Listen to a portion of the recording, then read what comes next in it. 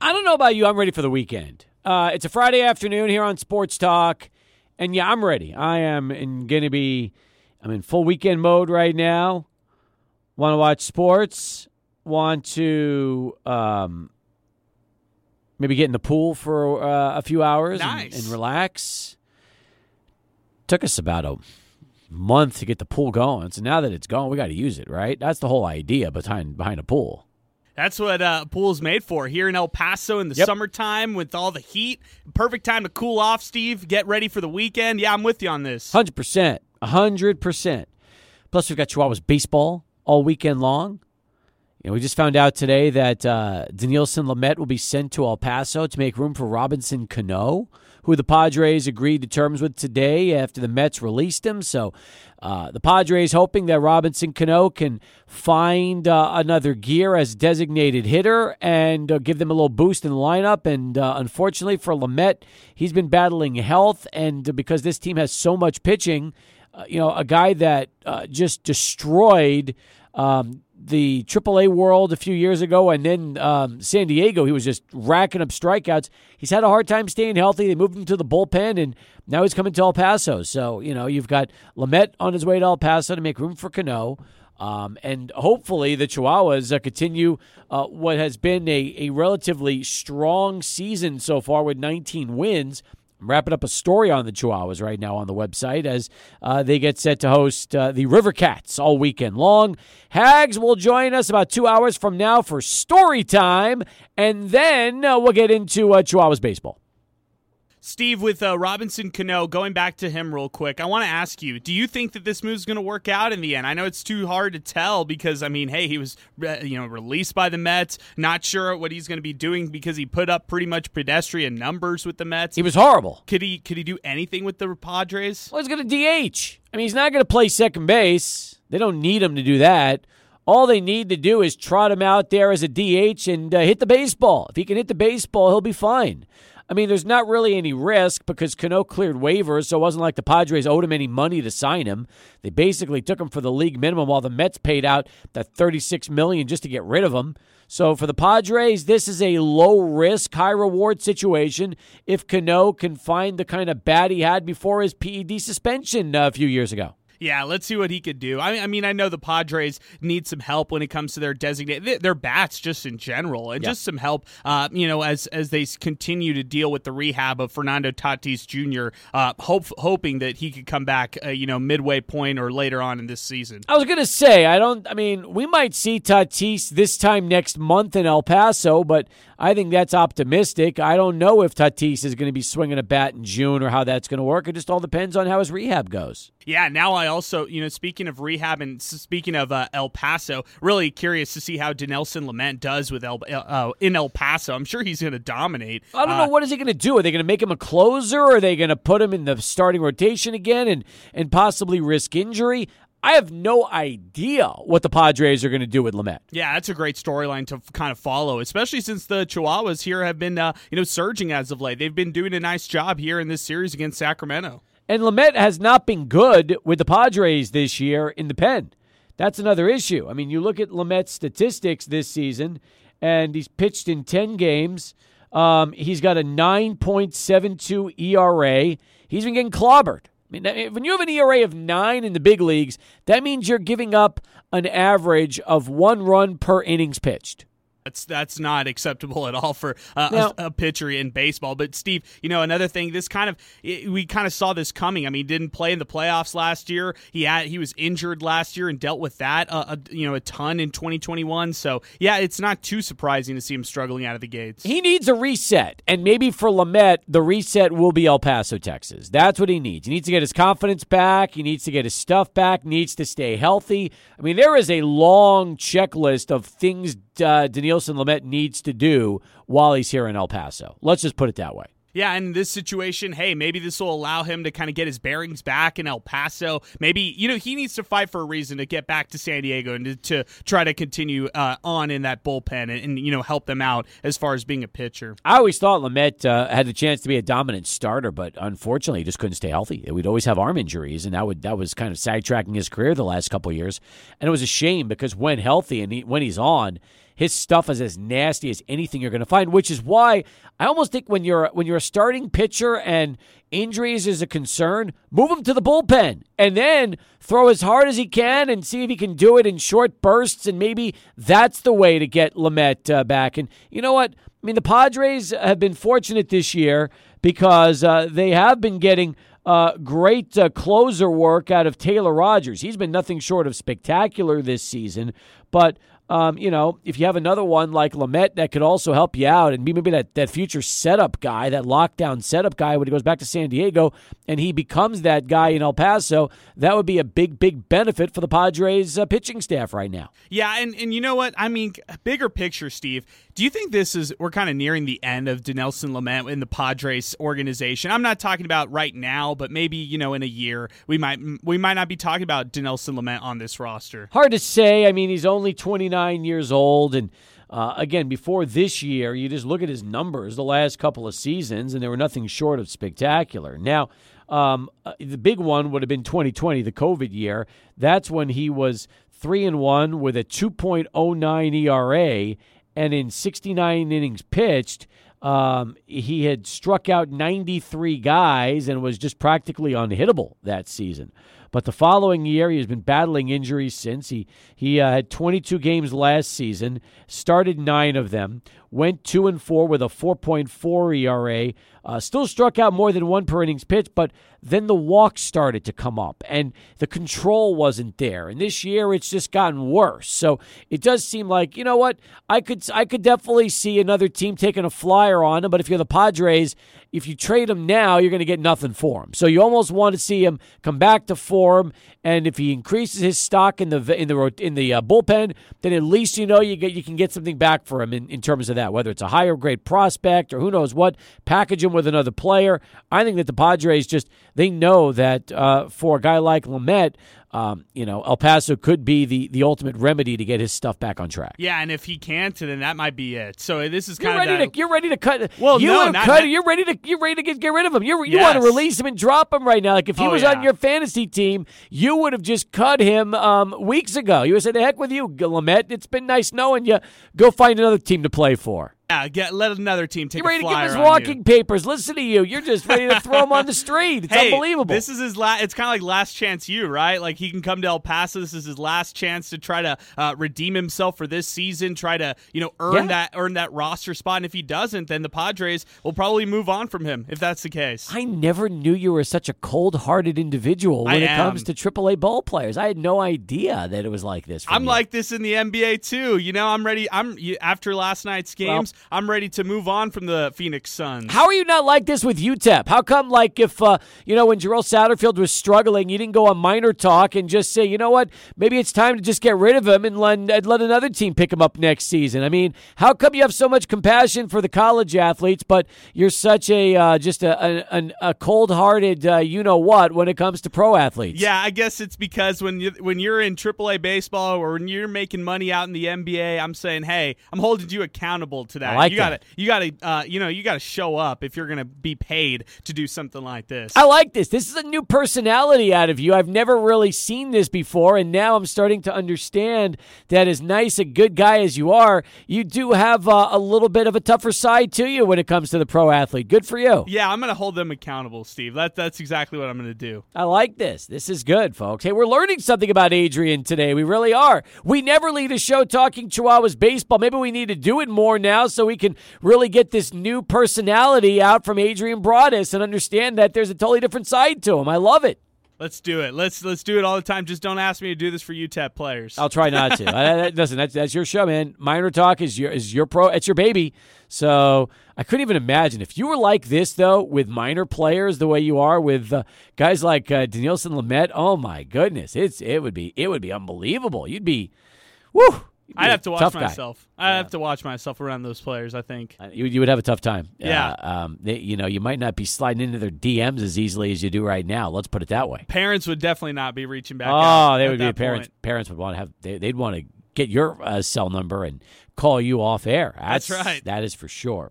All right, we got a fun show today. A lot in store for you. Adrian's movie review coming up a little bit later in the program. Plus, the Foss will join us. Yesterday was NFL schedule release day at 6 o'clock, and lo and behold, the Cowboys have the easiest strength of schedule when it comes to opponents. Now, it's funny because we started looking at this schedule game by game, and I thought it was actually a pretty tough schedule. I'm not going to lie to you. I didn't think it was a cakewalk by any stretch for the Cowboys and their fans.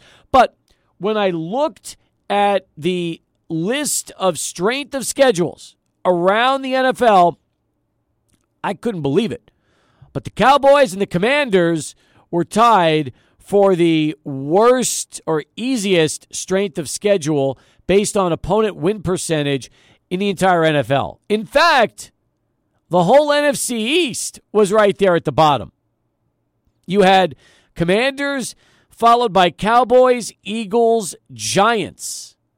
How about that? I mean, the bottom three in opponent win percentage, the NFC least this year.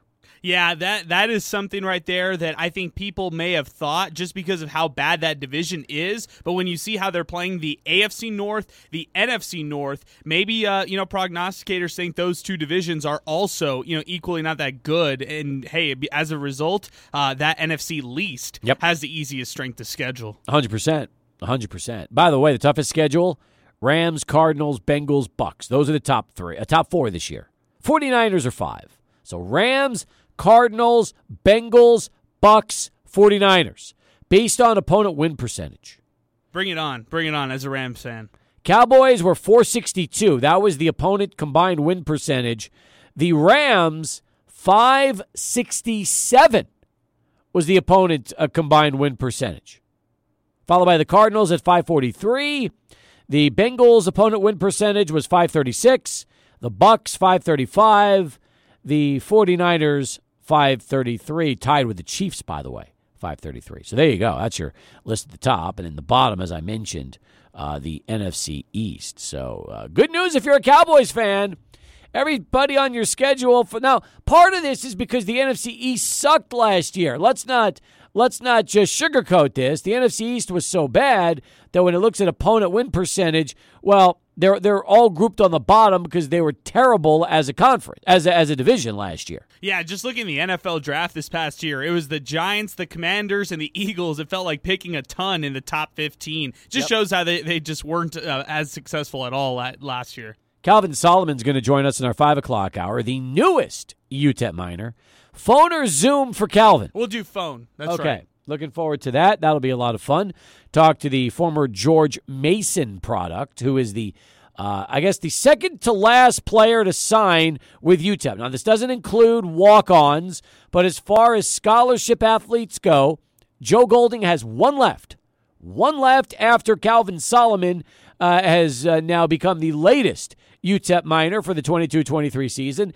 And it's really interesting because when we talked to Joe yesterday, it almost sounded like he was ready with his roster now. Like if he couldn't sign anybody else, he was perfectly fine with it and is ready to go to war with this team. But he has one left, Adrian, and it's so interesting when you can pocket that one remaining player and try to figure out where you go with that final addition. Yeah, with by getting that 6'7" Houston native in Cameron Solomon, the Miners really solidified, in my eyes, their front court. So I know that we had some listeners yesterday talk about how they need a center. Now that they got the Stephen F. Austin transfer, they have that perfect addition in their front court. Now I think the only guy you need is a sharpshooter. Just give me a 3-point shooter. They can come off the bench and score for you and fill that Jarrell Satterfield role. How about our Twitter poll results yesterday? 58 of you have voted. We've got an hour and 10 minutes left to go. Here is the question. If you are not a season ticket holder, will you become a UTEP basketball season ticket holder with the $91.50 price? Of the 58 votes we've had on 600 ESPN El Paso from non-season ticket holders, Adrian, 72% voted yes, 28% voted no. Wow. That number actually dropped from yes. So we had more no's vote in late in the Twitter poll yesterday. And, I kept it for a day just hoping we could get a little bit more and just to hear if people maybe heard about the special today versus yesterday when it first came out. But yeah, interesting that almost 30% said no. Well, the good news is we still have an hour and 10 minutes left to go. So if you want to cast your vote, if you're not a season ticket holder and you want to put your vote in, at 600 ESPN El Paso on Twitter. All right, the Foss next, right after Charlie 1. He'll lead us off on a Friday with our first traffic update of the afternoon.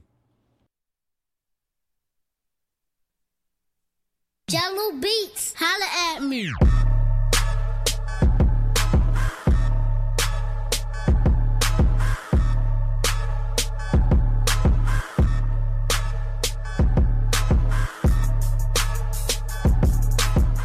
What are we playing?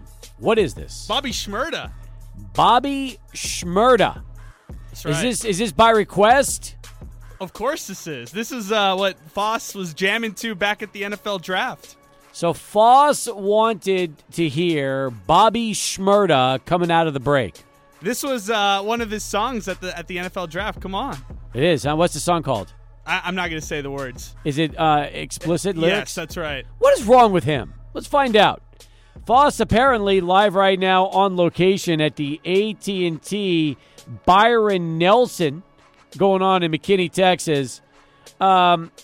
This is what you wanted to hear, huh? That was going to probably be Smyrna. I told you, or we could have done the Ice Cube, the West Side Connection, as I gave formidable shout-outs to my crosstown high schools of Coronado and Franklin. Much love to home in El Paso. But I got to say this, the shout-out of the immediate moment is to Missy Wilson, the queen of volunteers for the AT&T Byron Nelson. She's been doing it for over 25 years, and she's a saint to hang out with me and get me to the vehicle so that I could do the hit. Is Missy, is she listening to this interview right now? He's standing right in front of me, friend. Oh, that is good. All right. That is nice. Does Missy know that you're playing Bobby Shmurda coming out of our commercial break? She heard that. Okay. Absolutely. How many years you been going to the Byron Nelson, Foss? Well, Missy, at least 10. Oh, wow. At least. Well, no, I was there when it was at CPC Las Colinas in Irving back in the day. That was crazy. Wasn't that long ago, was it? Oh, yeah. Yeah, that was probably at least 15. All right. Oh, yeah. Oh, 2017. I'm sorry. See, that's 5 years. Jeez, what is wrong with you when it comes to your concept of time? It just seems so long ago that we like the last time I was there, honestly. Yeah. And I know you guys kill me on this name dropping stuff. But I was hanging out with Moose Johnston at one of the hospitality tents, and that's been a while. I mean, I know he wasn't playing at the time, but it's been a while. And then it went down to Trinity Forest. And then now it's back up here where the PGA headquarters are going to be at PPC Craig Ranch in McKinney, Texas, sir. I got you. What was it, about a 2.5-hour drive from Austin where you're at? Three and some change. Ryan Palmer, the good ag, atop the leaderboard at 15 under, and a couple folks chasing him. I saw that. In fact, I was looking at the leaderboard. Charles Schwartzel's a couple strokes back, but then Jordan Spieth. Yep. Jordan Spieth is right there. That's pretty good. Oh, yeah, 12. He's a 12. Yes, absolutely the crowd favorite. And now Scotty Scheffler, he's got some competition from the UT crowd. What is it like for you, just out of curiosity, because you cover high school football, you go cover the Cowboys, you're at all these major sporting events. What is it like for you to be at a PGA Tour event? Oh, I love the golf events. And really, one of the highlights, and I know she's standing in front of me, but Misty and I have been friends for a long time. Her sister and I have known each other since right out of college. And so to be able to just catch up with longstanding friends and those who are in the sports industry is a treat. And then, of course, to do the sports media and the coverage, isn't secondary, but it just goes hand in hand with forming the relationships, as you saw when we went to the NFL draft. Adrian, before I get to the Cowboys with Foss, I'm sure you have questions. As always, he does it, he starts the segment, and the next thing you know, we never get to our point of topic because there's always so many other things going on in Foss's life. What do you want to throw at him first? Foss, who are some of your favorite golfers to follow? Like, who are the guys that you're big fans of? Well, Tiger Woods. Tiger Woods. Of course. That definitely. However, the guys that I really say have a all around game that I can watch every week. I like Xander Schauffele. I like he's a crowd favorite, but I'll leave that one for the end. I'm a Jordan Spieth fan, of course.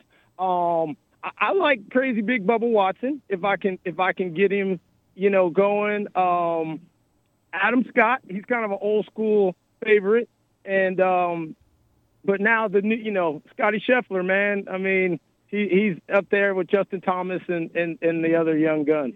Hey, by the way, since you're hanging out with Missy, who is the Director of Administration and Events for this tournament, tell me about the perks and hookup that you get because, when you go in and hang with the director of the event itself, your access has to just be unbelievable. Well, it's really fun. I've kind of developed a little rapport with the volunteers. And they're like, Missy, how do you know this large black man that shows up at every tournament? And, we go through the spiel for those volunteers I haven't met, but I love them. One of my favorites is Madonna. She always sells me the gear because what I do is to support the event is buy a few things from the volunteers tent so that it kind of goes back to them. And that's kind of a quick I love you back to the volunteers and Missy. So I get to buy some of the cool, not always out on display merchandise. Oh, very nice. All right. That's right up your alley. That's good. All right. So let's get to the Cowboys for a second since you've got a few minutes with us. First off, when you saw the schedule drop yesterday, what was your gut reaction? I was like, holy cow, there's a lot of good teams they got to play, and they got to start with the GOAT, Thomas P. Brady. Oh, my goodness. Cowboys get no breaks. I know they play the Lions, but that's not till like week 12. You also realize that according to strength of schedule, the Dallas Cowboys are tied for the easiest strength of schedule in the NFL. Is that a misleading stat? It's huge. They got to play the defending champs, the Rams. They got to play the Buccaneers. Because, in sports, the psychology can be everything. And if you lose and get blown out by Tom Brady, there's like 2 or 3 division games right after that with the Commanders and the Giants. You don't want to be, back behind your division opponents because, Tom Brady said, hey, you thought I was going to retire. No joy. And, I'm putting foot on you in week 1. It's a good point. And after that, then they got to play the Bengals, and then they go to the Meadowlands to take on the Giants. Yeah. And then, by the way, it doesn't get that much easier. Then they get the Commanders at home, at the Rams, at the Eagles. That is a tough – we talked about it yesterday. To me, that is a brutal first 6 games of the season for Dallas. So I don't know who was claiming cupcake schedule. To me, because even though those teams, listen, the Giants maybe not so good, but Washington and the Eagles are going to be legit in interdivision rivals. That's tough. And then you got the Bengals that almost won the Super Bowl. It's not easy, friends. I don't give them the second easiest schedule. Sorry, I don't. Steve Foster, the Foss, joining us here on Sports Talk from the Byron Nelson. We'll come back with him in 2 minutes, but first, right back to Adrian in this bottom of the hour Sports Center update. With the Foss, Steve Foster, he is live on location at the AT&T Byron Nelson, hanging out, having a good time. Are you there the whole weekend, or are you just there today? No, today because tomorrow I'll be helping at a football camp clinic for our AAU folks with Rod Chico Tanner and those guys in Killeen. Oh, so you're heading to Killeen tomorrow, and what do you have on Sunday? The show, and Chris asked, can we get you to call in, Cappy, in that 10 o'clock hour? Which would be, 9 o'clock my time? Yes, sir. Absolutely, be happy to. All right, we'll set that up, too. If I'm on your show, you're on my show. That's how we work it. Listen, I will always return the favor on Laying Down the Law. When will Adrian be making his Laying Down the Law debut? We're just, we're going to roll it out in phases. We don't want to give him too much all at once, Yeah, that's true. That's true. Thank you, Foss. Thank you. So that's right. And of course, we'll be on location somewhere next. I can't tell the listeners how much fun I had with y'all at the NFL draft in Vegas. Extraordinaire. It was a great time. I told Adrian, one of my favorite clips of all time. I'll show Missy after we do the hit of Ice Cube and us on the side there at the NFL draft at Caesars Forum. She'll love it. She will love that clip. That is Yes, she will. that is a beautiful thing. Hey, by the way, if you and Chris want to come to El Paso and do the show from here, you're invited. You could do that too. I was telling Missy, one of the things that's a benefit of connecting to hometown and being in Dallas-Fort Worth, the Metroplex, is I am not geographically undesirable to some of these events where home is 10 to 12 hours away, depending on how you drive. It's a good point. That is really a good point. So, all right. So We'll be back next month. Next month, we'll be back to do the show. Good. I'm looking forward to that. Meanwhile, as you continue to soak things in out there in McKinney at the Byron Nelson, back to the Cowboys schedule for just a minute. Let's just say, best case scenario, Bucks, Bengals, Giants, Commanders, Rams, Eagles to start the year. They get the Giants, Rams, and Eagles on the road. Bucks, Bengals, Commanders at home. In your mind, through the first 6 games, what's the best case scenario? 4-2. That's what I said yesterday. Exactly right. 4-2. You're a smart guy. Yep. You're a smart guy. All right, and then after that, they get the Lions and the Bears both at home in back-to-back weeks. You see them winning those games? 6-2. All right. Then after that, they're at the Packers, at the Vikings. 7-3. Oh, they split. All right, who do they beat? They beat the Vikings or they beat the Packers? Vikings. Okay. 7-3. Home against the Giants, home against the Colts, home against the Texans. 9-4. They win 2 out of 3. So you know what? Yeah. Some of these games that the Cowboys lose aren't ones that they are losing because they should. I just think sometimes the 21st century professional athlete gets enamored by what's on their helmet and the jersey, unfortunately. I understand. All right, 9-4 after those games. Then the Giants, let's see, then they have, make sure I get this right, 4 left. So here we go, 9-4. Jags on the road, Eagles at home. Oh, at that time, now they go 11-4. I believe they beat both of those two. Wrap it up at the Titans, at the Commanders. 12-5. So your first take of the Cowboys' 2022 schedule is a 12-5 season. If these type guys can't get 12-5, then what the heck are we doing? Absolutely. Foss, did you see all the players they lost this offseason?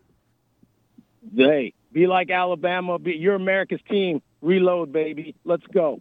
No excuses. No excuses. I'll pay you a lot of money to do what you need to do. Let's get after it. Foss, you know what this is setting up for, right? Because if they go 12-5, like you're saying, if they go a first round exit in the playoffs, it's over for McCarthy, and people are questioning Dak at that point. That's why they pay you $100 million. Let's get it done, son. In your opinion, if Mike McCarthy does not make the playoffs this season, is he out in Dallas? Yeah, it just depends. Jerry's a reasonable guy. He's making so much money. That's what businesses do. They're in business to make money. So if he's making money, he's not losing money. Not necessarily. It depends on how they compete, though, as well. Does it also, depend on injuries? And you lose Dak, and obviously the season's lost. Right. So Yeah, there's Colin Kaepernick and Baker Mayfield. That's true. Is Sean Payton the head coach of Dallas next year this time? Ooh. That's Mike McCarthy. He's the only one that can answer that. How bad does he not want to be head coach next year? I guess we'll find out, right, Foss? We shall. Every week, baby. But your first glance at the 2022 schedule suggests a 12-5 Dallas Cowboys season. Is 12-5 good enough to win the NFC East next year? Yes. Next season. Okay. Yes. All right. Yes. Fair enough. Is there one game in particular that stands out more than any? Would it be the first game against the Bradys? Yes. The Brady Bucks. The Brady Bucks.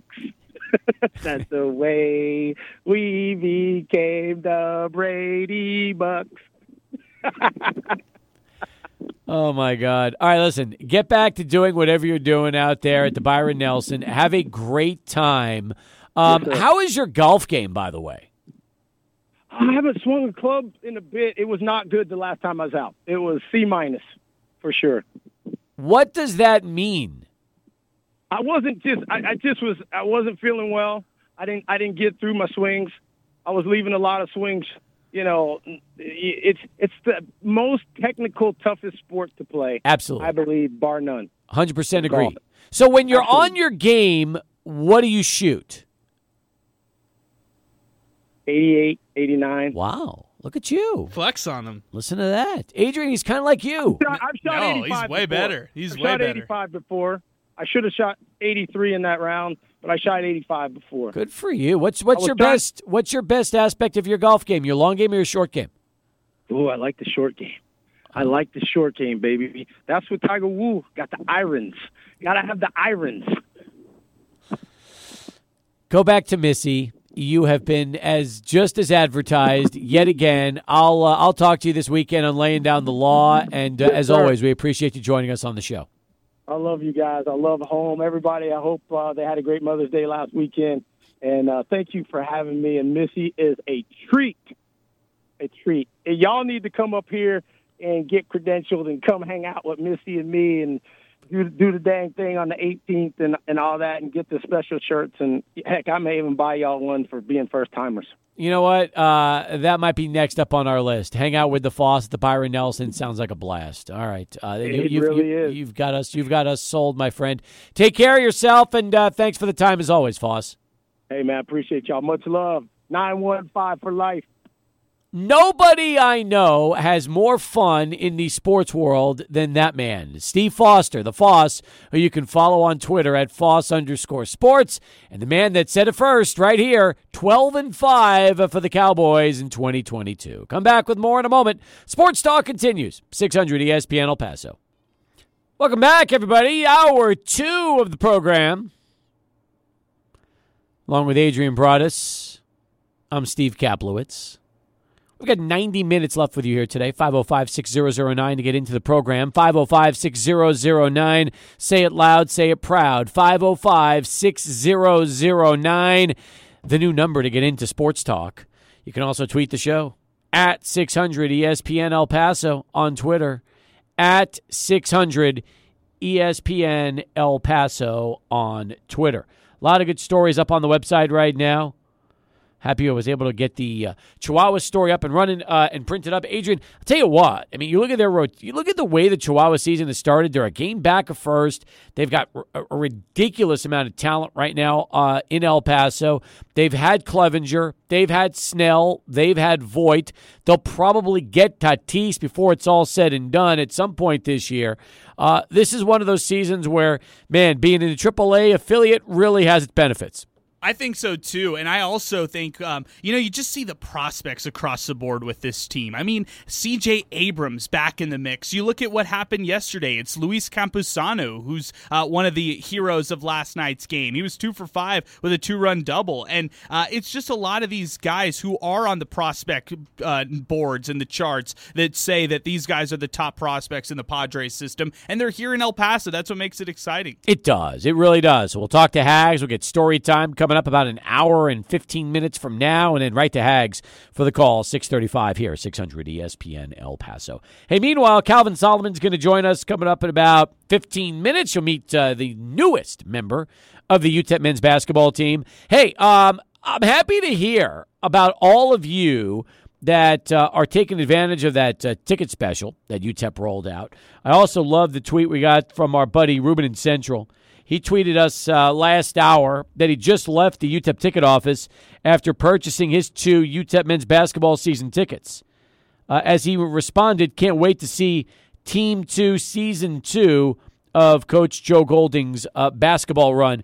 And by the way, nicely done by Ruben. You know, Ruben takes a lot of photos for UTEP, But he also wants his family to be at the games, meaning his wife and son. So ultimately, even though he's got a courtside pass to every UTEP game as the main photographer for the school, he still goes out and buys the season tickets so that his family can watch the team while he's working. That is so cool right there. And big shout out to Ruben for doing that. I know his son's a huge UTEP fan. He's posted pictures of his son in UTEP gear before. So, yeah, that's so cool that they're getting the chance to get season tickets. How about Ruben getting a football bowl ring? How about that? That was really cool. Ring. I love that ring. I bet Voice of the Miners, John Teicher, got one too. Oh, so. You know that ring went to John. Probably Mike Perez. And I wonder, do you think Mondo the Monster Medina got a ring? That's a great question. I would side with yes. And I hope that they were customized because those rings are super clean. They look really nice. I agree with you. How cool would that be if Mondo gets a ring?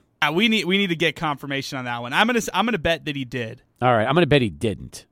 Oh man. But he's a sideline reporter. I know. But I mean, this is I don't know if they can afford to give everybody rings. I hear what you're saying because they give the athletic department staff rings and stuff like that. John is an employee of the university. Mondo is contract labor. So I don't know. I mean, it'd be amazing if Mondo got a championship, if he got a bowl ring, not a championship, just a bowl ring. But it'd be so cool if he did. My money is just no, because you got to cut it off at some point, Adrian. Do you think our friend Cesar Cubillos got one too? Like coaches. I'm thinking like band directors as well. I'm just curious now who all got a ring. I bet Cesar did. I would think he did. I mean, he is. Him and Bianca are in charge of cheerleaders and cheer. Yeah, definitely. They do a lot for the UTEP. I bet you Andrew got one. That's a good point. I bet you he did. I don't think Caesar the Screamer got one. Oh, he should. He really should. You're 100% right. But if you give Caesar the Screamer one, you got to give everybody in the band one, right? What's his wins above replacement every time he's there and not there? It's true. He does make it worth it when he's out there screaming. And by the way, I think he's going to be screaming until December, from what I understand. Oh, good. That's good news right there. I'm glad to hear. Yeah, I am too. So, again, my money is on no. Your money is yes for Mondo's bowl ring. I'm getting a response right now. He did text that he hasn't received it yet, but that means he might be getting one. Yes. All right. Good stuff, Mondo. Wow. Look at that. I'm proud of him. Good for him. He deserved it. Wow. Congratulations. He was asked for his ring size. There you go. Atta boy, Mondo. So he got it. Look at that. You're right. Good for you, UTEP. That's a class move right there. That's awesome. I'm so happy that Mondo got one. I am too. Boy, oh boy, that's good. That's classy. That's the way it should be. So, by the way, that is one job I want before I quit this business. I do want to spend at least one season as a sideline reporter for UTEP. I've never done that. That's something I've never done in my career. Duke's been on the sidelines. Jeff Lindbergh's been on the sidelines. Mondo's now been on the sidelines. That is definitely something I would like to do before I hang it up. That's an awesome feat right there. Because if you get a chance to do that and be on the sideline, you get to hear all the emotion. You get to hear everything. That's why I really like the sidelines a lot. Just kind of looking at it from afar as a media member. I mean, I will tell you, I'm a little jealous of Mondo. I am. I'm not going to lie to you. That's a great gig right there. That is a great gig. So you go on the road 6 weeks out of the year. You travel with the football team. And you have an opportunity to be on the sideline for a football broadcast. Yeah, that is definitely something I would love to do. Yeah, it's a lot of fun. I mean, just getting a chance. And Mondo has come out with it with a lot of war stories, a lot of great stories that he's able to tell us and, relay on the broadcast and things like that, getting the injury reports. All those things are super fascinating to me. Absolutely. So good for Mondo, good for Ruben, good for everybody that's getting one. So anyway, that's terrific. Good stuff. All right, 9 past the hour as we continue here on Sports Talk. 505-6009, our telephone number. That is 505-6009. Get you right on in and through to the program today. So, Adrian, back to the playoffs for a minute. I watched part of the fourth quarter of the Suns-Mavs, and that could have been the worst basketball game I've ever wasted 15 minutes of eyesight on. It seemed like I watched about 3 points scored, misses, turnovers. It was slop city. It was already like a 20 to 16 point game. And, Phoenix, they were bad last night. Really, really bad. And again, my biggest problem with the NBA right now is this. If you are truly a championship caliber team, you shouldn't get blown out so much in playoff losses. I mean, I feel like other than Milwaukee, everybody that's still around in the playoff, they get killed from time to time. And if you're really a championship team, you shouldn't. I understand one game if you get blown out a little bit and you're not in the game, but man, so many of these losses are bad losses. It really, really makes it hard to watch in the NBA playoffs. You look at that, there's two big red flags I came away with in the past 2 days, with the Warriors losing by 40 to the Grizzlies without Ja Morant. And then, like you're mentioning, I kept waiting for Phoenix to come back in this game. I continue to side with Phoenix, thinking that they're going to be okay, Steve, but it just takes one amazing game from Luka Doncic for the Mavs to upset the Suns in this series. That's what, I'm a little worried about Dallas right now. And if I'm a Suns fan, I'm very, very worried about Luka Doncic and what they could be doing in that Game 7, because they upset them. I don't know. I might take the Mavs against the Warriors in that series for the West. I really might. And I think that the Bucks and the Heat, those are the two teams that won't lose by 15 plus in a game. Are we already ready to just crown the Warriors the Western Conference championship berth because the Grizzlies have no chance? I'm not ready yet for the Warriors. I think that they win tonight. I think they win considerably tonight as well. But I'm not ready to call them the champions of the West yet. I still think the winner of Dallas and the Suns could somehow beat them. If by some miracle the Grizzlies beat the Warriors tonight in San Francisco, then I got news for you. And the Warriors, they're not winning Game 7. Yeah, I'm with you on that. They better wrap it up tonight. Yeah, because they've had so many problems, like whether it's Draymond Green, he's kind of a zero right now. And if Klay Thompson was Russell Westbrook, then he would be, getting hammered for all the, inefficiencies he's had in these past couple playoff games. Klay Thompson has simply not been there, and I get it. He hasn't played competitive basketball in the last 2 years, but he still is really not helping them. Jordan Poole, although he was great in the first round of the playoffs, he's kind of disappeared right now for the Warriors. And with the Grizzlies, they're just so deep. Like Desmond Bane is good. You got Brooks, who's solid, and Jaren Jackson. This Memphis team is young, and they're still feisty. They could beat you in different ways. Oh, they could. They could. Now, my other question is this. Do you think Udoka's got a trick up his sleeve tonight to try to keep the Celtics alive against Milwaukee? Because they've got to win on the road. That game starts in about 15, 20 minutes on ESPN. Both games are on ESPN tonight. Look, Milwaukee wins, they're in. It's simple as that. They play Miami. If Boston wins, there will be a Game 7 in Beantown this weekend. So I wonder. I mean, he's one of the best coaches in the league right now, and he's never really been given a chance until this year. But that's going to be a tall task to come into Milwaukee tonight and find a way at the Fiserv Forum to upset Giannis and force a Game 7. I feel like with the defense that Boston brings game after game, there's still a chance. I mean, it might be a long shot chance for a Bucks team right now who's just so championship driven and they want to win another title. Giannis is playing out of this world. Yep. But with Boston, their defense can keep them in games. The late game situations, though, that's the biggest problem that Boston's had, losing some of these games. I just love this series. Give me 7 games of it. I really hope that Boston lets it go the distance. Meanwhile, lots of hockey last night. There were 4 games that were played. They're going 7 in the Bruins-Hurricanes series. They're going 7 in the Lightning-Maple Leaf series. Surprising. It is surprising. I'll tell you what else is surprising, that the Wild lost to the Blues. Nobody really saw that coming after 53 regular season wins, but Minnesota's gone. And then you also have, the Game 7 for the Oilers and Kings after Edmonton beating LA 4-2 yesterday. So we've got 3 Game 7s out of that series. The Rangers are trying to make it Game 7 tonight and find a way to hang in there in their series. So there's a lot of interesting things going on in the NHL here this evening.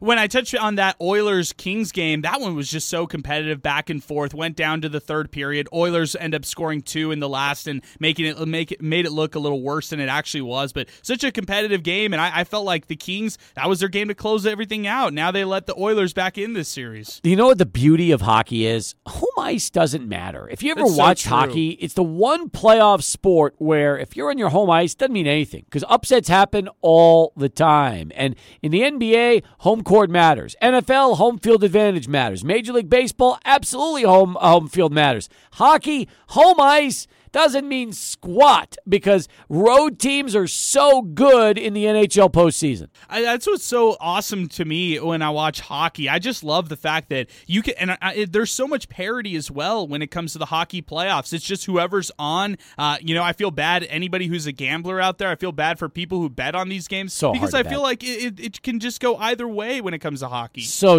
hard to bet those games. Really is. All right, Calvin Solomon's going to join us next. You're going to meet UTEP's newest and latest signee. Excited about having him come on, just like I'm excited about Charlie 1. And a traffic update here, 5:15 as we continue.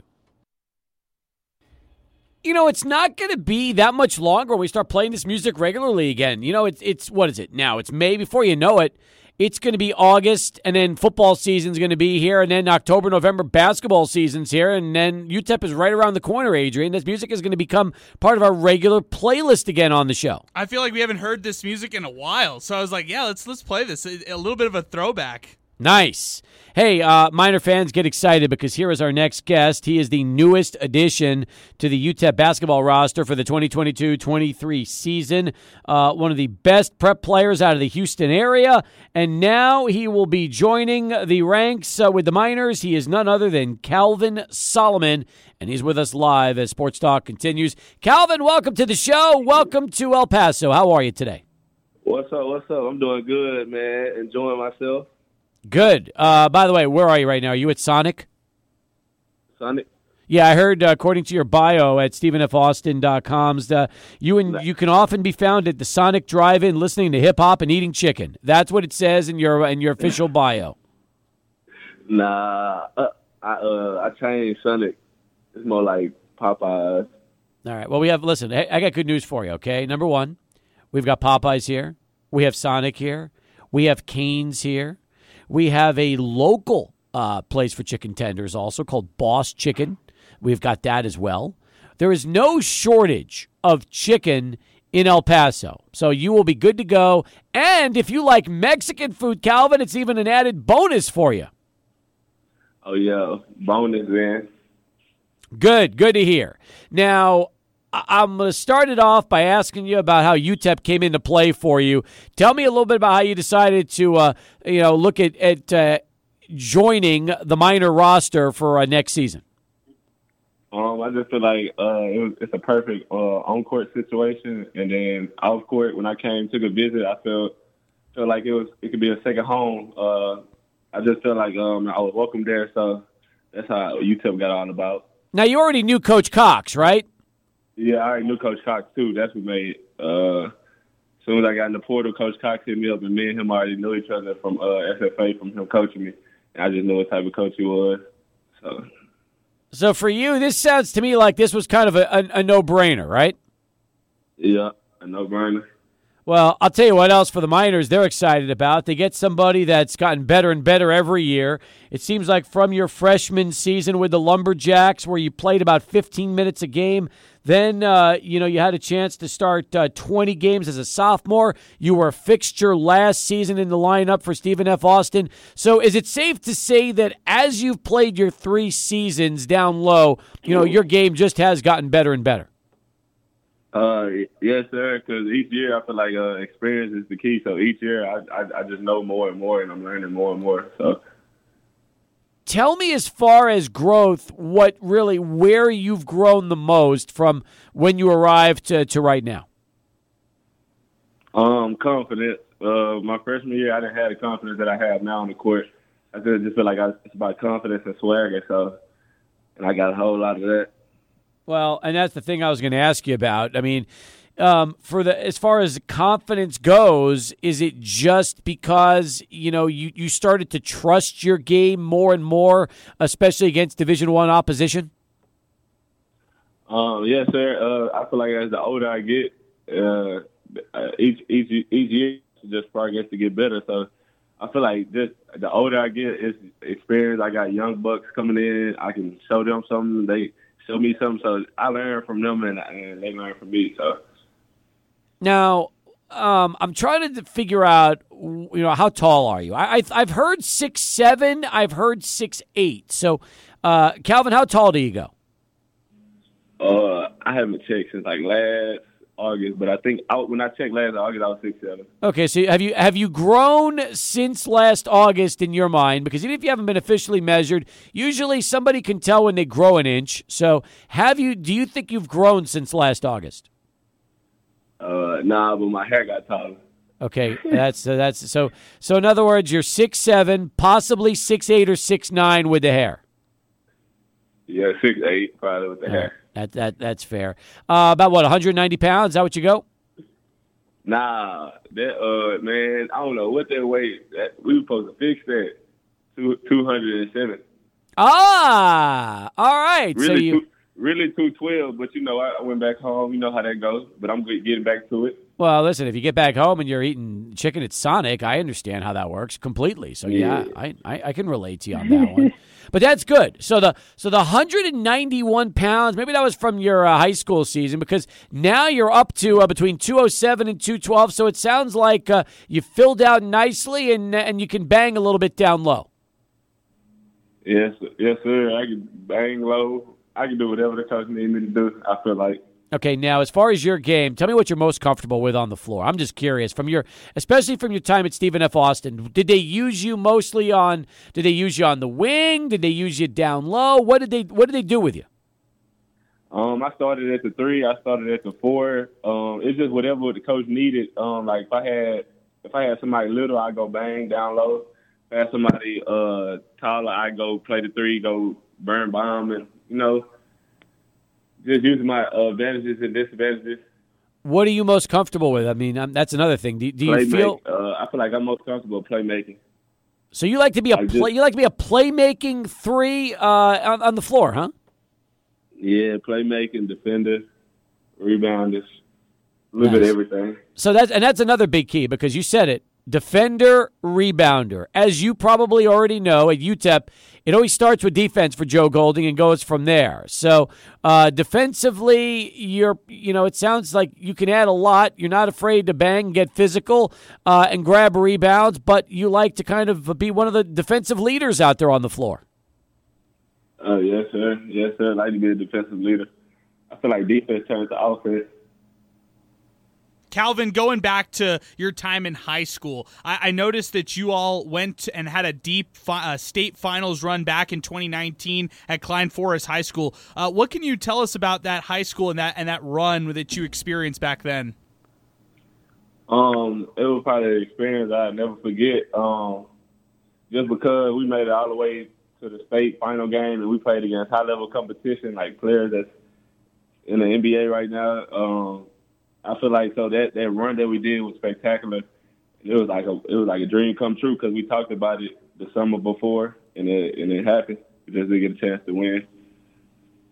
And as far as your role, you had 25 wins in a row. Is it hard to explain what it's like when you can put together a 25-game win streak? Nah, I just know we made up a decision not to lose no more. So that's what because we lost like 3 games in a row. Then I just remember we told ourselves we like just not to lose. So that's how that went. We just took off from there. And against Duncanville in the state titles, 14 points, 10 boards. So you had a double-double.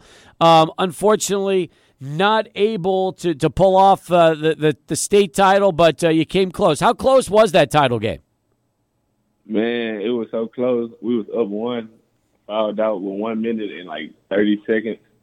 As soon as I fouled out, that's when they started driving, because I was the tallest player on my team. That's when they started like taking advantage of me fouling out. And we lost by like 2. Oh, my God. That's how close you came to a state championship. That's rough.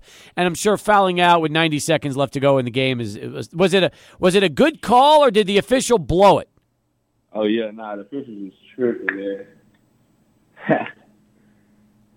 You see that, Adrian? The official was tripping on that last call. He was. So that's what I was expecting.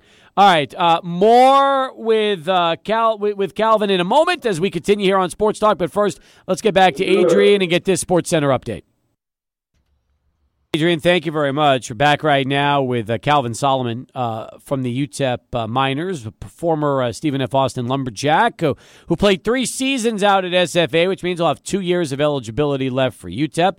Well, look what we've learned so far. We've learned that he's really 207 to 212 pounds. He thinks he's still 6'7". We also learned that he likes to play either the 3 or the 4, whatever you want, because he can either capitalize down low against smaller guys defending him or go bang with the big ones, grab rebounds, play defense. It's a lot of good information we've learned so far from Calvin. What about your offensive game? Do you find that you're more comfortable on the perimeter shooting? Do you like to go post up down low? Where is your offensive game at right now? If they leave me open, I shoot it and shot a good percentage from the 3 this year, and I get to the cup and I try to get to the cup and try to dunk it if I can. Nice. I just say like this, and just all around like it. All right, now I'm looking. By the way, I'm looking at your numbers this past season. All right, let me pull these up here, Calvin. So from 3-point land, you were 46%. Now you only shot 13 of them, but you made 6. So it tells me that if you had a chance to shoot a little bit more from 3-point land, it could be a pretty dangerous threat from the outside. Yes, sir. I feel like if I shoot a little more, the numbers. You're also a 52% shooter from the field, 62% from the line. So I'm sure you want to get that free throw percentage up a little bit, but you're used to getting your baskets down low and making the most of it. Yes, sir. Calvin, want to ask you a little bit about who really you model your game after, who inspires you out of the NBA. Who would some of those players be? LeBron James. I just like how he can win at any level. So I take LeBron winning perspective, and I like Kevin Durant. All right, I think Kyrie Irving and Jason Tatum. Oh, so you like all the good ones. I was hoping you were going to give me some guy that's like not a household name, not a superstar, but you just like the way they play. Are you a Rockets fan? Oh yeah, I'm a Rockets fan. So you can get Jalen Green in the mix, right? Yeah, Jalen Green. Yeah. They are good. Now, as a kid, what was it like? I mean, did you grow up a Rockets fan, or were you such a big LeBron James fan that you just rooted for whoever LeBron played with, and you didn't really, care about the Rockets that much? Oh no, as a fan, I did like the Rockets coming up. I just started liking LeBron when I started seeing how he started winning his rings and like how he carried his teams. But as I was growing up, I liked the Rockets, but I was a football player actually coming up, so I didn't really watch too much of the NBA. Really? You played football? Position in football you play? Wide receiver, center, middle linebacker, defensive end, safety. Wow. I played a little bit of everything. They tried to give me a quarterback, but I couldn't do that one. Now, when did you decide to stop playing football and just concentrate on basketball? My freshman year in high school. Was it a difficult decision for you or an easy choice? Nah, it was pretty easy. Our team wasn't that good in high school for football, so I just stuck to basketball. Yeah, you want to win, don't you? Let's be honest. Losing sucks, doesn't it, Calvin? Yeah. Yeah, I know. I'm a winner. I hear you. Your nickname is Yachty. How did that go about? Yachty, it went about that's my dad's real name. So if your dad's real name is Yachty, they kind of called you. What did they call you? Like Yachty Jr. or what? Were you just known as Yachty also? He Big Yachty. I'm Little Yachty. Oh, there you go. All right, Little Yachty. I like that. Now, by the way, there is a baseball player named Yadier Molina, and people call him Yadi, but it's Yadi, Uryattiti, correct? Yeah, Yatti. All right. Did your dad play college ball too? No, sir. So, are you the first in the family to play college basketball? Yes, sir.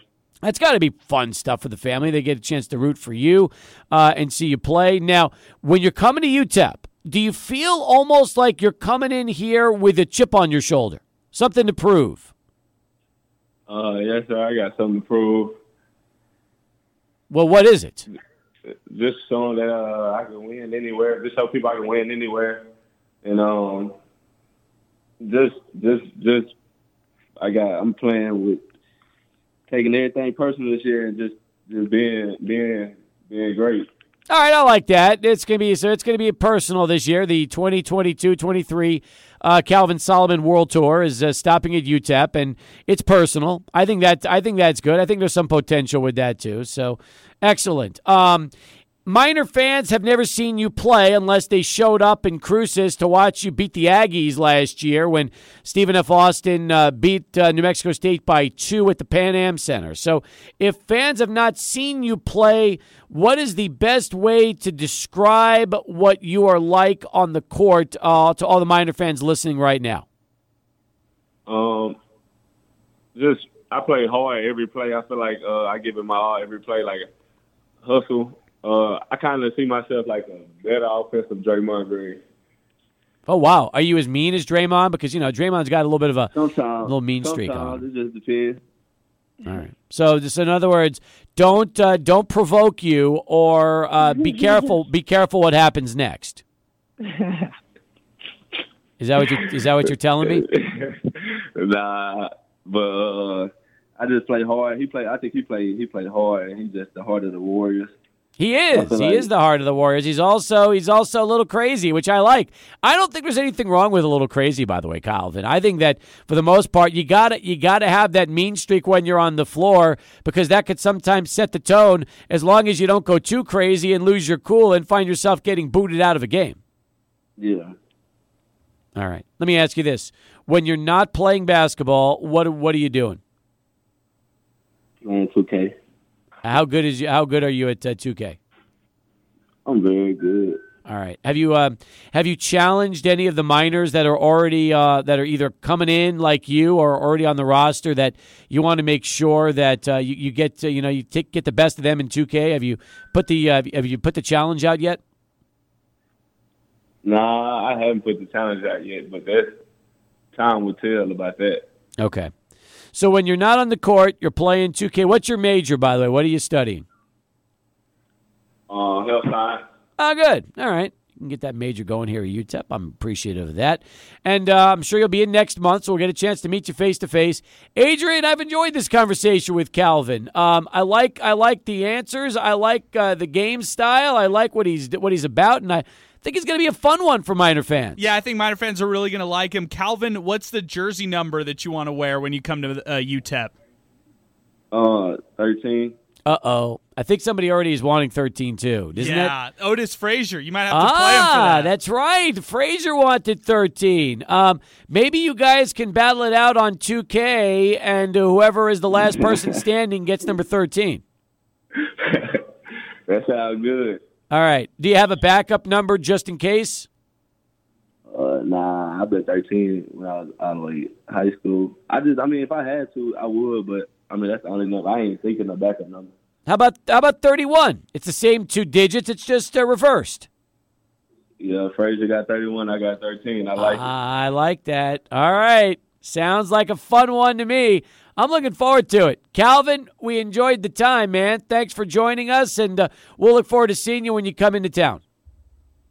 Yes, sir. Appreciate you. Calvin Solomon, number 13. He's already announced that will be his number. He's as good of a 2K player. He's got it. I think so. Well, he doesn't even care about 2K. Apparently for him, it's all about 13. 2K doesn't mean anything to him. He's like, you know what? And he already just threw it down and said, I'm 13. He'll be 31 I'm 13. So how do you like that? I like that. By the way, 13 is not a common number at UTEP, and we've already had like 2 interviewees this week both say they want 13. I know, and Otis Frazier, he said it first on the show. I wonder if there was any kind of like, hey, I asked for it first kind of thing right there. My favorite bio for Calvin, though, on the Stephen F. Austin website is when it does say, Calvin can often be found at Sonic Drive-In listening to hip-hop and eating chicken. Yeah. That is the greatest line ever. So that's why I opened the interview with that. I don't think he had any idea what I was talking about, but I was reading it right off his bio. Yeah, he was like, what? Like, no, now I'm switched over to Popeyes. Yeah, I like that. He converted. Well, we have that too, so I think he's in pretty good shape. All right, we've got a few minutes left to go in hour number 2. Adrian's movie review coming up next, right after ABC 7 News, and then still to come, Tim Haggerty and Story Time. Oh, yeah, we're saving the best for last. Sports Talk continues right here, 600 ESPN El Paso.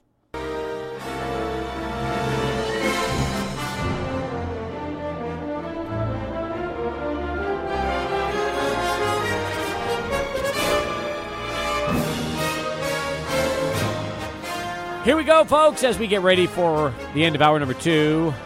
We send you into the weekend with another edition of Adrian's Movie Reviews. If you're just joining us for the first time, Adrian Broadus has missed most of every classic movie from the 80s and 90s. We put a list together of 70-plus movies. He's knocking them out one by one and reviewing each of them with a possible score of 10 bananas. No movie has received the perfect bananas. Some have been close. Some have been so bad they've only had 2 bananas. Adrian, what's up today? Steve, today we are watching 61. This one came out in 2001, April 28th of 2001. Was rated 86% on Rotten Tomatoes, 7.7 on IMDb. It was received pretty well by critics. This one was on Hulu, so anybody who's got a premium subscription to Hulu, they get a chance to watch it. And for Yankee fans, if you haven't watched this one, then are you really a Yankee fan? That's my question. It takes place all the way back in 1960. Mickey Mantle, he's the guy for the Yankees. He's the one that everybody's focusing on. And Roger Maris, he's the one who's struggling left and right. I mean, he's struggling, and then at one point, he fears that he might even get traded. So the manager for the Yankees at the time, he made a switch in the lineup, and everything changes. I mean, Maris, Mantle, they're just hitting dingers left and right, and it got to the point where they're known as the M&M Boys. I love that. Mickey is different because he parties. He's like eccentric. He's loves the New York nightlife, and he can't get over these kinds of things. It got so bad to the point where Roger Maris, even invites him to live with him at one point. I mean, he's coming to the games hungover, going to practices hungover. It's not a good look for Mickey Mantle right there. And on the other side, Roger Maris is very quiet. He's reserved. He's this like kind of a weird guy. And as the season progresses, Mantle, his health really catches up to him. He's not able to stay on the field. He deals with all these health problems, so he's not able to keep up the pace. Both the M&M Boys are trying to chase Babe Ruth's 61 home runs, and then in the middle of the season, the commissioner's saying, no, you've got to do it in 157 games, just like Babe Ruth did. So, when it's all said and done, Maris was not able to hit that 157 game mark, but on the final game of the season, he was able to hit that home run despite all the different criticism that he received by fans, even death threats. Steve, this one was a really good one, and I had to, look back on some of the historical parts on this one, realize that most of it was, very true, and for that, given this one 7 out of 10 bananas, actually a very quality baseball movie. Really liked it. You know who was responsible for this movie, right? No, who was? Billy Crystal. Really? Oh, he was the man. He put this whole thing together. This was a Billy Crystal project. No way. Wrote it, directed it, all that. And the movie debuted on HBO back in 2001. That was an HBO movie. So, yeah, that is... Listen, if you've never seen 61 and you have any any sort of baseball fandom, especially the old stuff from the 60s, that is a must see. They did such a good job recreating old Yankee Stadium and kind of using special effects to bring that whole thing to life. Thomas Jane was amazing as Mickey Mantle. I just thought that was such a great movie. I really, really enjoyed it. And I had no clue of the story. So for me, I was just like, wow, I didn't realize that Mickey Mantle was this kind of guy or portrayed as this type of player. And then for Maris, able to just kind of, shrug off all the hate that he kept getting left and right, and then ended up, hitting that 61 home run. Good. So it didn't get to 8 bananas, but it was close. Yes. It got 7 bananas. 7 bananas is very solid. So that's when the banana is ripe, it's ready to eat, and you're good to go. Have you given any movies 9, or is 8 so far the best? No. I've done a golden banana before, Steve. So that's like the 10 out of 10. I think that was for Raging Bull. I got to look back on my list, but that's the golden banana. So you have given out a golden banana. I have All one. Right. That's right. Unless I'm forgetting one. No, I do think 61 is one of the better baseball movies you're ever going to watch. I agree. I think that goes up there for all the ones that I've seen, at least in my perspective. Billy Crystal did a terrific job putting that together. All right, we got one more hour to go, which is really 30 minutes. Hags will join us in about 20 minutes from now. Stay tuned. That's still to come with Story Time and 600 ESPN El Paso. Welcome back. Final 30 with you here on Sports Talk. He's Adrian Broadus. I'm Steve Kaplowitz. You want in on the show, 505-6009. That's 505-6009. 505-6009. You can also tweet the show at 600 ESPN El Paso. We put Twitter polls up from time to time. We read tweets. We tweet ourselves. You just never know. You never know. Tim Haggerty's going to join us in a few with Story Time. I hope it's a creepy story today, like it's been. Tim's been kind of dark this year. I like that. Yeah, me too. And the last one, it was one that involved him and a bathroom and somebody not getting out and, the clubhouse. That was a great Story Time. So let's see if you could top that one, because last week's was excellent. I like the one where the guy was on the train, disappeared, never seen or heard from again. That was fun, too. Yeah. It's been good. Hags has been on his game so far this year. Yeah, he's definitely batting well over 700 with these with these great story times. So I can't wait. It's one of my favorite segments every week. Bucks right now lead the Celtics 22-20. That's going to be another tight game. And you said it earlier. I mean, Milwaukee's been in almost every game. Even the ones they lose, they go down to the wires. So I wonder if they can close out Boston tonight, or if the Celtics are going to have something to say about that. Yeah, this is going to be a tough game, both sides. I mean, I'm looking at Milwaukee. It's a Giannis game for him. He's still going to need to score over 35 points and grab over 10 rebounds. And let's see what kind of facilitating role he plays in this game as well. He's going to need his role players to step up. It's got to be Bobby Portis, has to be Pat Connaughton. That's the recipe in order for the Bucks to try to win tonight. If there was a stadium, arena, ballpark that's no longer around that you wish you had a chance to go to watch a game during its heyday, do you have one in mind in particular that would trump all the others? Yes, the Old Forum. Really? Yes, yeah. The fabulous Forum, home of the Lakers, back in the Showtime era, that would be your one choice. Yeah, this is a great question. And I had to think briefly, but I've been really, it's recency bias. I've been watching Winning Time on HBO, and that's why I definitely choose that one. See, for me, it's tough because I would almost have like a choice in each sport. But Good point. If I had to pick one in all sports, that would just, because you see, it comes down to one thing, okay, for me. Would I rather be at Old Chicago Stadium watching a Bulls game during the Jordan era, or Boston Garden to watch a Celtics game on the parquet during the Bird era? Oh, man. And I probably would go Boston Garden, parquet floor, Bird era, because of that arena being so historic. Not to take anything away from Chicago Stadium. It's almost like a 1A, 1B for me as a sports fan, because I've been to the United Center to watch a Bulls game. In fact, I sat next to Tim Floyd's wife. Wow. Because we went years ago, and Haskins got me tickets through Floyd, who was coaching at the time, and that's who we sat with. Wow, really? Oh, yeah. When was it? What year was this? Like 90s, right? If we're talking about Floyd coaching the Bulls? I would think... Or maybe like early 2000s, like that. I was going to say 02, like around 02. Okay, that makes a lot of sense. Wow, that's a major throwback right there. Big time. Like, who's even on those teams? I can't even remember any of those Nobody players. that was any good. Yeah, that's what I was thinking. It was bad. Short-lived for Tim Floyd and the Chicago Bulls. The ticket was really cool. But like the actual like physical copy of the ticket? Yeah, the ticket we had to go to the game that night was awesome. Okay. But, the game itself was El Stinko. Okay, I understand. I still have the ticket stub. I got to bring it in. Not nice. I would love to see that one. I've got it somewhere. I'll find it. I'll bring it in. Almost positive. I think it's in the house. I'll find that. So I would go Boston Garden, Larry Bird era, and be right there on the parquet. Now I'd love to see Celtics Lakers. Although as a Knicks fan, I would have taken Celtics Knicks in those days. But yeah, you give me Boston Garden 80s. I would. That's where I'd want to be. It's funny that we're picking basketball, because here's the thing. Okay, football wise, for me, it's Lambeau.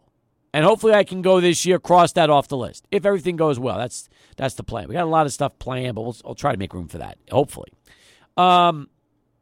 Baseball, God, I've done Fenway, I've done Wrigley, I've done Old Yankee Stadium, I've done Dodger Stadium, I've done all the classics.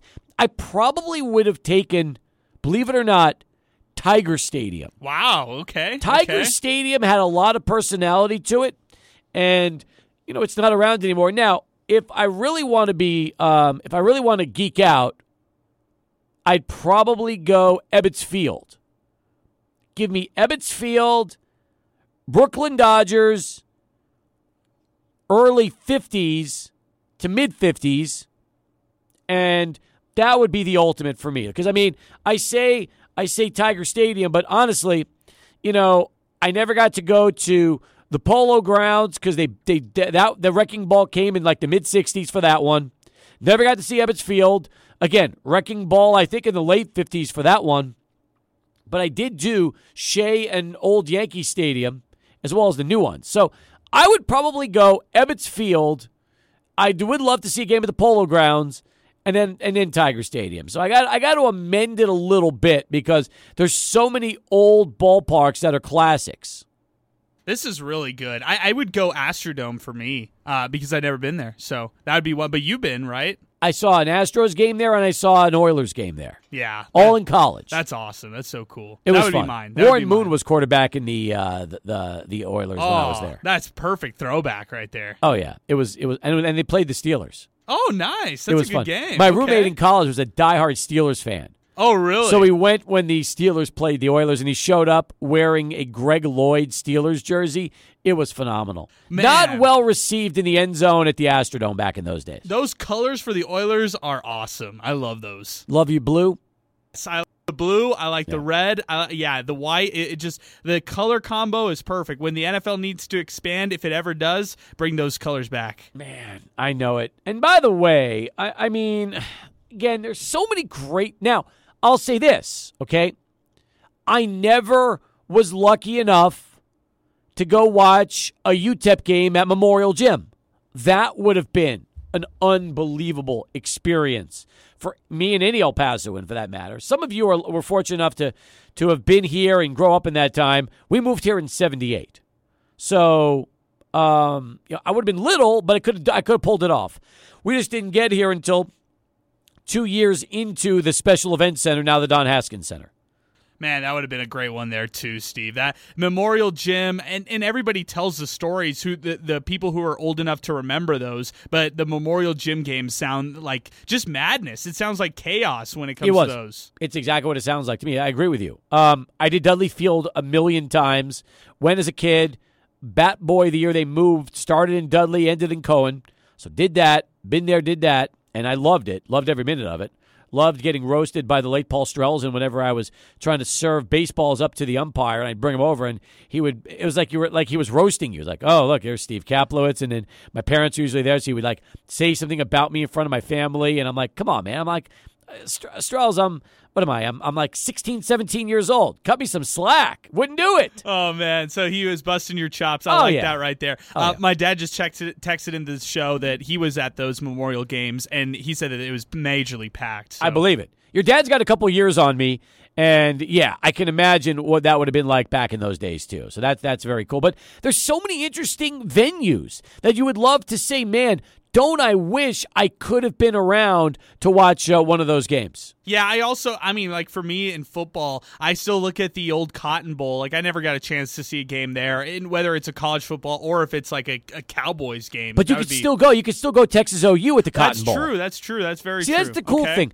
I'm talking about venues that are just not around anymore. Okay, it's like places that are gone, whether they've been leveled or things like that. The cool thing about Memorial is you can still go watch a UTEP volleyball game there. It's still around. They should do the exhibition games there. Like, just do those. I mean, I agree with you. If you're going to play Eastern New Mexico or Western New Mexico, one of those teams, just do it there. That's why it was so much fun when a few years ago the women's tournament for CUSA was at Memorial Gym, and Keitha was just pacing the sidelines like the Bear used to as she was coaching the minors at Memorial. Oh, man, and it even reminds you of recent memory. I mean, I know they play there, but, I mean, the volleyball team and how they were able to pack that house at Memorial for their postseason tournament. Exactly right. So now, the discussion here is really places that are not around anymore. Dudley Field is now the zoo. It's sad, but it's true, And then you start to go back to some of the other places like Ebbets Field or apartments. Same with Polo Grounds. They've now turned that area into apartment complexes in either Harlem or in the Bronx, or those used to be. And Brooklyn, same thing. Ebbets Field is gone. It's crazy to think about it. And unfortunately, a lot of these places just, some of the classics aren't there anymore. So, Boston Garden was replaced right next door, but it was called the Fleet Center years later. But, man, I would have loved to have seen a game. And I think Hags saw a game at the old Boston Garden. He'll join us later after story time and give us that. But I'm almost positive he had a chance to watch a game there. So, that's a huge feather in his cap growing up in the Boston area as a kid in the 80s and 90s. Yeah, that's going to be really interesting to hear from Hags on that. Steve, I just pulled up a list of stadiums that are closed by capacity, so I'll read a couple for you. This is John F. Kennedy Stadium, Philadelphia. Yep. Do you remember this one right here? Do you remember that one? JFK? Yeah. Oh, yeah, absolutely. Okay. And then do you remember Cleveland Stadium? I do. That's where the Browns played, right? That's it. Yep. All right. Giants Stadium? Yes. I do remember I was at Old Giant Stadium. I haven't been to the new one. I was at Old Giant Stadium with Lou Romano while he was working in New York watching a Jet Bears game. Wow. So you haven't been to MetLife, but you've been to Old Giant Stadium. I've been to Old Giant Stadium. Nice. Correct. Okay. Georgia Dome? Nope. Okay. Mile High Stadium in Denver? Been there. Miami Orange Bowl? I don't think I've been to there. I don't think I've been to the Orange Bowl. Okay, no. San Diego Stadium? Yes. Oh, that's sad. Are really you talking about Jack Murphy? Yeah. Yes, been to Jack Murphy and Qualcomm. That's correct. Okay. Yeah, that's really sad right there. Let's keep moving. Hubert H. Humphrey Metrodome. Never been to Minnesota. Okay. Last one. Atlanta Fulton County Stadium. Been to Atlanta, Fulton County, and then I was at Turner Field as well. Okay, one more. The Pitt Stadium in Pittsburgh. No, I've been to Pittsburgh only once in my life.